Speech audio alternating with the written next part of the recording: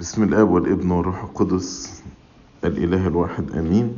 المزمور ده كتبه داود النبي وهو في ضيق، بس حياة داود النبي كان كلها ضيقات. بس الحقيقة ما نقدرش نقول أنه فترة بالظبط. ربما لما كان هربان من شاول، كان شاول والجيش بتوعه بيحاربوا ديفيد وعايزين يقتلوا داود النبي. الحقيقة المزمور ده درس للصلاة، بيعلمنا كلنا يعني ايه الصلاة.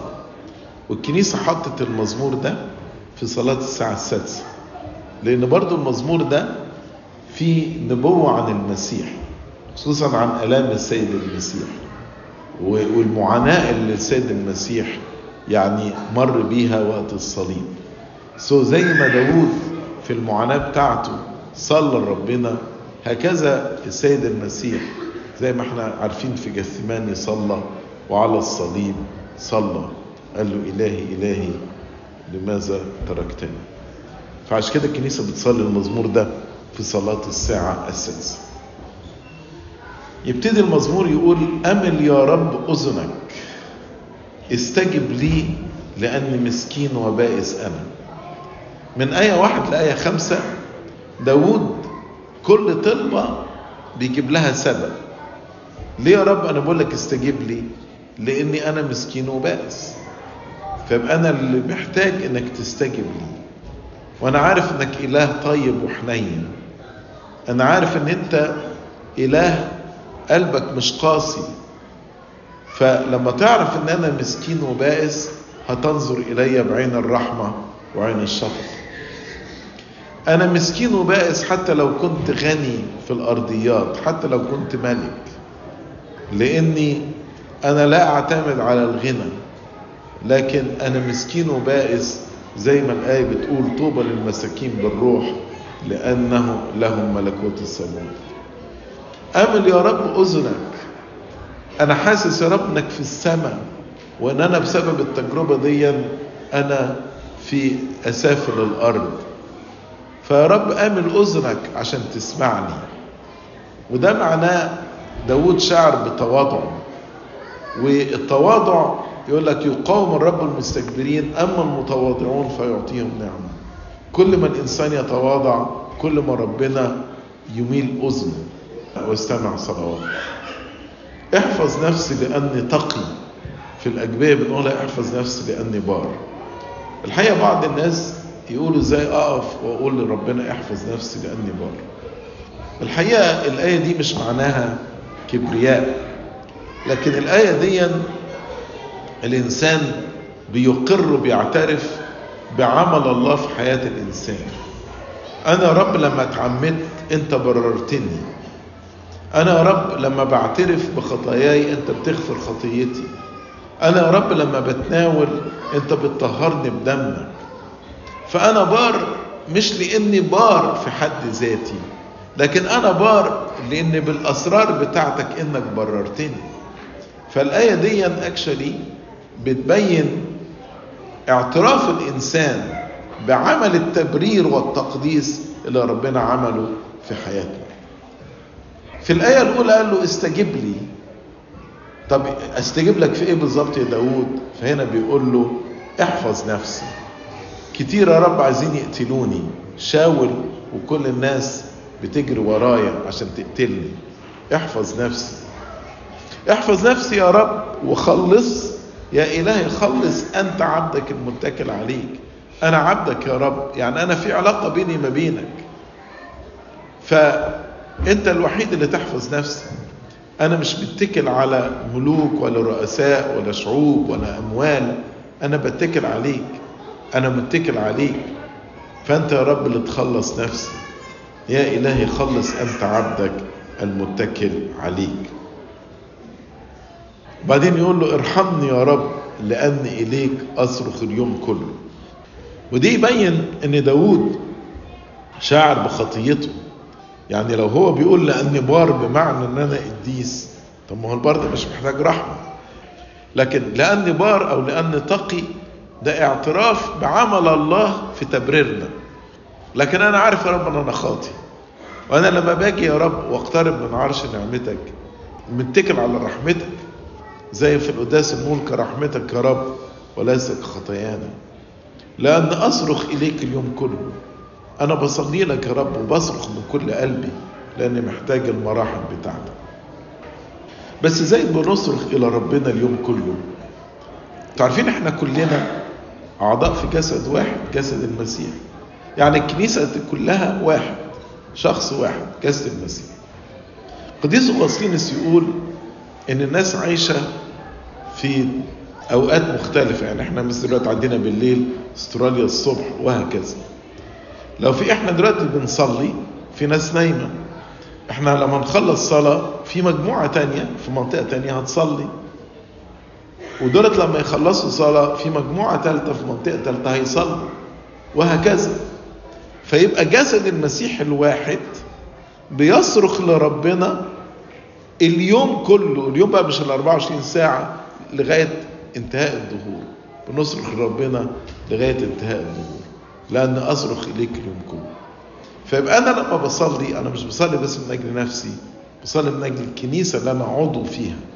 فيبقى ربنا، يبقى أنا لما بقول لأن إليك أصرخ اليوم كله، أنا مش بكذب، أنا بصرخ اليوم كله من خلال جسد المسيح اللي أنا عضو فيه، اللي هي بتصرخ لربنا فعلا كل لحظة وكل ثانية. عشان كده لما بنقول في التسبيحة كل نفس أتنسمه أبارك اسمك القدوس، ده ما فيهوش مبالغة، لأن احنا كلنا أعضاء في جسد واحد، جسد المسيح. في الضيقة عادة الواحد يبقى حزين ومتضايق. عشان كده داود يقول له فرح نفس عبدك، فرحني يا رب.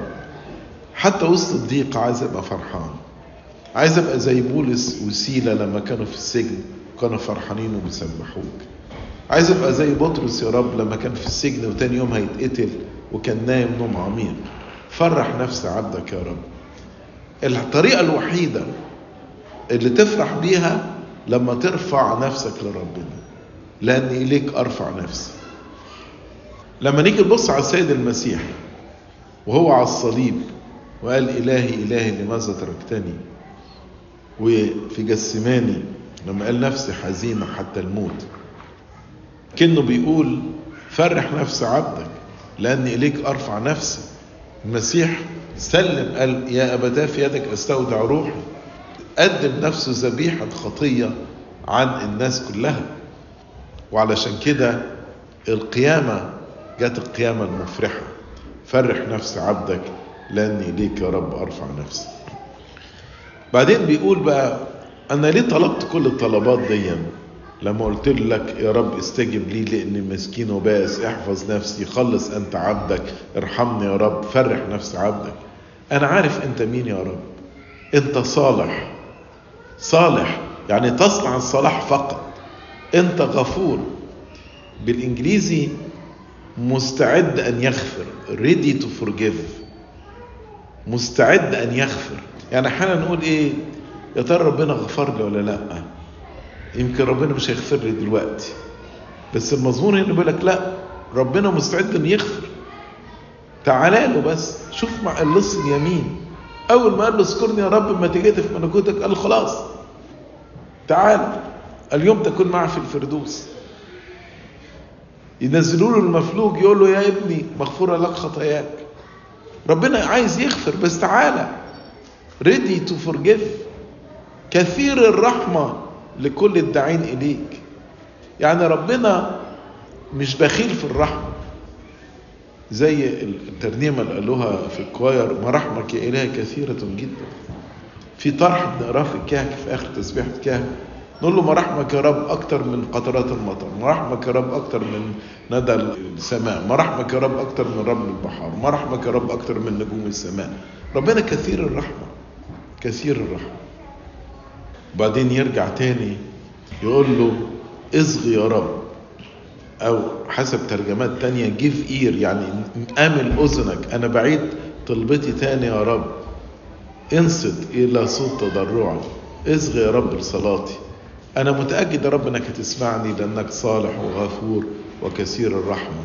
أنا بتضرع إليك، أنا بصرخ إليك علشان تنقذني من الضيقة دي. ربنا قال ادعوني وقت الضيق أنقذك فتمجدني. فهنا يقول له في يوم ضيق أدعوك لأنك تستجيب لي. في ضيقتي صرخت إلى الرب فاستجاب لي وأخرجني إلى الرحم. تلاقوا في مزامير داود جرب كتير إن وقت الضيقة يصرخ لربنا، لأن ربنا قال كده ادعيني وقت الضيق أنقذك فتمجدني. فجرب كده في يوم الضيق انده لربنا واصرخ لربنا. احنا الاسبوع اللي فات كنا صايمين يونان، ويونان من جوف الحوت يقول في ضيقتي صرخت الى الرب فاستجاب لي. وهو جوه البطن الحوت صرخ لربنا وربنا استجاب له. من آية 8 بيقارن بين الله وآلهة الأمم. آلهة الأمم الأصنام بتاعت الأمم. أصنام الأمم دي شياطين، لأن كل آلهة الأمم شياطين. فبيقول له لا مثل لك بين الآلهة. مفيش إله أو أي كائن يسمى إله غير الله الحقيقي، لأنه خلق السماء والأرض. ولا مثل أعمالك. طب ربنا خلق السماء والأرض وكل ما فيها والبحار والأنهار وما في جميعها. طب يوروني إله تاني عمل كده. ما آلهة الأمم الشياطين. هل الشياطين عملت كده؟ ده مخلوقات خلقوا بالله. فداود بيقول يا رب أنا عارف أنا ليه رامي كل اتكالي عليك، لأنه مفيش إله زيك. أنت الإله الحقيقي، أنت وحدك الله، مفيش إله تاني. لا مثل لك بين الآلهة رب ولا مثل أعمالك. عشان كده هيجي يوم كل الأمم اللي انت خلقتهم الذين صنعتهم يأتون ويسجدون أمامك يا رب ويمجدون اسمك. وفعلا مع تجسد المسيح ابتدى كل الأمم اللي كانت بتعبد الأصنام، عبادة الأصنام ابتدت تختفي. وجي وقت على القرن الرابع انتشرت المسيحية في العالم كله. وفي المجيء الثاني للمسيح كل الأمم كل خليقة ستسجد لله، سواء بإرادتهم أو بغير إرادتهم. يعني حتى الأشرار هيسجدوا ويعترفوا أن هو ده الله. كل الأمم الذين صنعتهم. زي ما أغسطينوس قال لو في أمة ربنا ما خلقهاش يمكن ما تسجدلوش، لكن الحقيقة لا توجد أمة ربنا ما صنعهاش. عشان كده كل الأمم الذين صنعتهم يأتون ويسجدون أمامك يا رب ويمجدون اسمك. ودي هتتحقق لترالي حرفيا في مجيء المسيح الثاني. لأنك عظيم أنت وصانع عجائب. أنت الله وحدك. يعني إيه أنت الله وحدك؟ لا يوجد كائن آخر يمكن أن يدعى الله غيرك. أنت وحدك هو الله. أنت وحدك يا رب، وأنت إله عظيم. فيش إله تاني زيك، فيش كائن تاني زيك. أنت صنعت عجائب. أنت خلقت يا رب الكون من لا شيء. أنت قلت ليكن نور فكان نور. أنت خلقت من العدم. عشان كده يا رب أنا جاي لك وبقول لك علمني طريقك فأسلك في حقك. علمني يا رب، أنر ذهني عشان أعرف وصاياك، واديني قوة الإرادة عشان أسلك في حقك. علمني مش مجرد معرفة عقلية، لكن اديني القوة إن أنا أسلك في حقك وأمشي يا رب في طريقك. يا رب إغراءات العالم كتيرة حواليا، وكتير بلاقي قلب منقسم ما بينك وما بين العالم. عايز أعيش شوية للعالم وعايز أعيش شوية ليك. عشان كده بقول لك وحد قلبي، خلي قلبي يبقى واحد معاك. خليني أحبك يا رب من كل القلب ومن كل الفكر ومن كل القدرة. وحد قلبي، خليني يا رب أخاف اسمك، ليس خوف العبيد ولكن مهابة الأبناء. وحد قلبي لخوف اسمك. جميلة قوي الآية دي. كل ما تلاقي نفسك في الصلاة سرحان ومشتت قل له وحد قلبي لخوف اسمك. وبعدين عجيب داود ده هو لسه وسط الضيقة وبيقول كتير اللي بيطلبوا نفسي، لكن بيشكر ربنا. لأن عارف إن ربنا هينقذه، لأنه حاطط ثقة في الله. عشان كده قال أحمدك يا رب إلهي من كل قلبي وأمجد اسمك إلى الدهر. من كل قلبي، ما أنت وحدت قلبي يا رب زي ما أنا قلت لك في آية 11. عشان كده كل قلبي بيشكرك. أنا عارف يا رب إزاي أنقذتني زمان، وعارف إنك هتنقذني، وعارف إنك هتنقذني. عشان كده أنا بأمجد اسمك إلى الدهر. طول ما أنا عايش على الأرض هأمجد اسمك، وبعد ما أموت وأروح السماء هأمجد اسمك. فأنا هأمجد اسمك إلى ظهر الدهور، لأن أنا يا رب عارف مراحمك. رحمتك عظيمة نحوي وقد نجيت نفسي من الهاوية السفلى. رحمتك عظيمة يا رب. أنا محكوم علي بحكم الموت، أنا خاطي، وبسبب خطيتي أنا محكوم علي بالموت. لكن أنت جيت وشلت خطيتي. أنت حامل الله، حامل خطية العالم. شلت خطيتي ونجتني من الهاوية السفلى، نجتني من جهنم، وخلدتني ميراث مع القديسين. ده عمل رحمة عظيم جدا. عمل رحمة إن أنا بعد ما كان محكوم علي بالموت الأبدي أعطتني ميراث أبدي. والآية دي برضو ممكن تتكلم على القيامة، لأن رحمتك عظيمة نحوي وقد نجيت نفسي من الهاوية السفلى. زي ما بيقول لأنك لا تدع نفسي في الجحيم ولم تدع قدوسك يرى فسادا. فالآية دي برضو على القيامة. يرجع تاني يقول له اللهم المتكبرون قاموا علي، زي بداية المزمور. أنا ليه بقولك احفظ نفسي؟ لأن جماعة العتاة طلبوا نفسي ولم يجعلوك أمامهم. نسيوا إن هم لما بيقفوا ضدي هم بيقفوا ضدك. أنت يا رب لما ظهرت لبولس الرسول قبل ما يؤمن بيك قلت له شاول شاول لماذا تضطهدني؟ أي واحد بيقف قصاد ولاد المسيح ده بيقف قصاد ربنا، بس هم مش مدركين، هم عمي، لم يجعلوك أمامهم. والآباء قالوا إن الآية دي على المسيح. المتكبرون اللي قاموا عليا قاموا على المسيح، اللي هم الكتبة والفريسيين والكهنة ورؤساء الكهنة. وجماعة العتاة طلبوا نفس اللي صرخوا اصلبوا دموا علينا وعلى أولادنا. مش كده قلت لكم ده بيتقري في الساعة 6، بنصلي في الساعة 6. اللهم المتكبرون قاموا عليا وجماعة العتاة طلبوا نفسي لم يجعلوك أمامهم. بالرغم من كده ربنا على الصليب قال يا أبتاه اغفر لهم. فشوف المتكبرين عملوا ايه والعتاة عملوا ايه. أما أنت يا رب فإله رحيم رؤوف طويل الروح كثير الرحمة والحق. الصليب ده عمل رحمة وعمل رأفة. ربنا احتمل ظلم الأشرار، ده يبين طول روح ربنا ومراحمه كتيرة. وعلى الصليب الرحمة والحق تلاقيا. أما أنت يا رب فإله رحيم رؤوف طويل الروح كثير الرحمة والحق.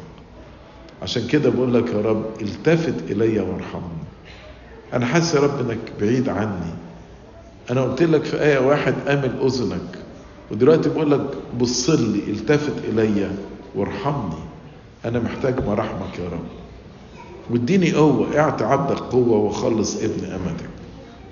ابن أمتك ممكن تتقال على داود وممكن تتقال على المسيح، لأن العذراء قالت هوذا أنا أمة الرب.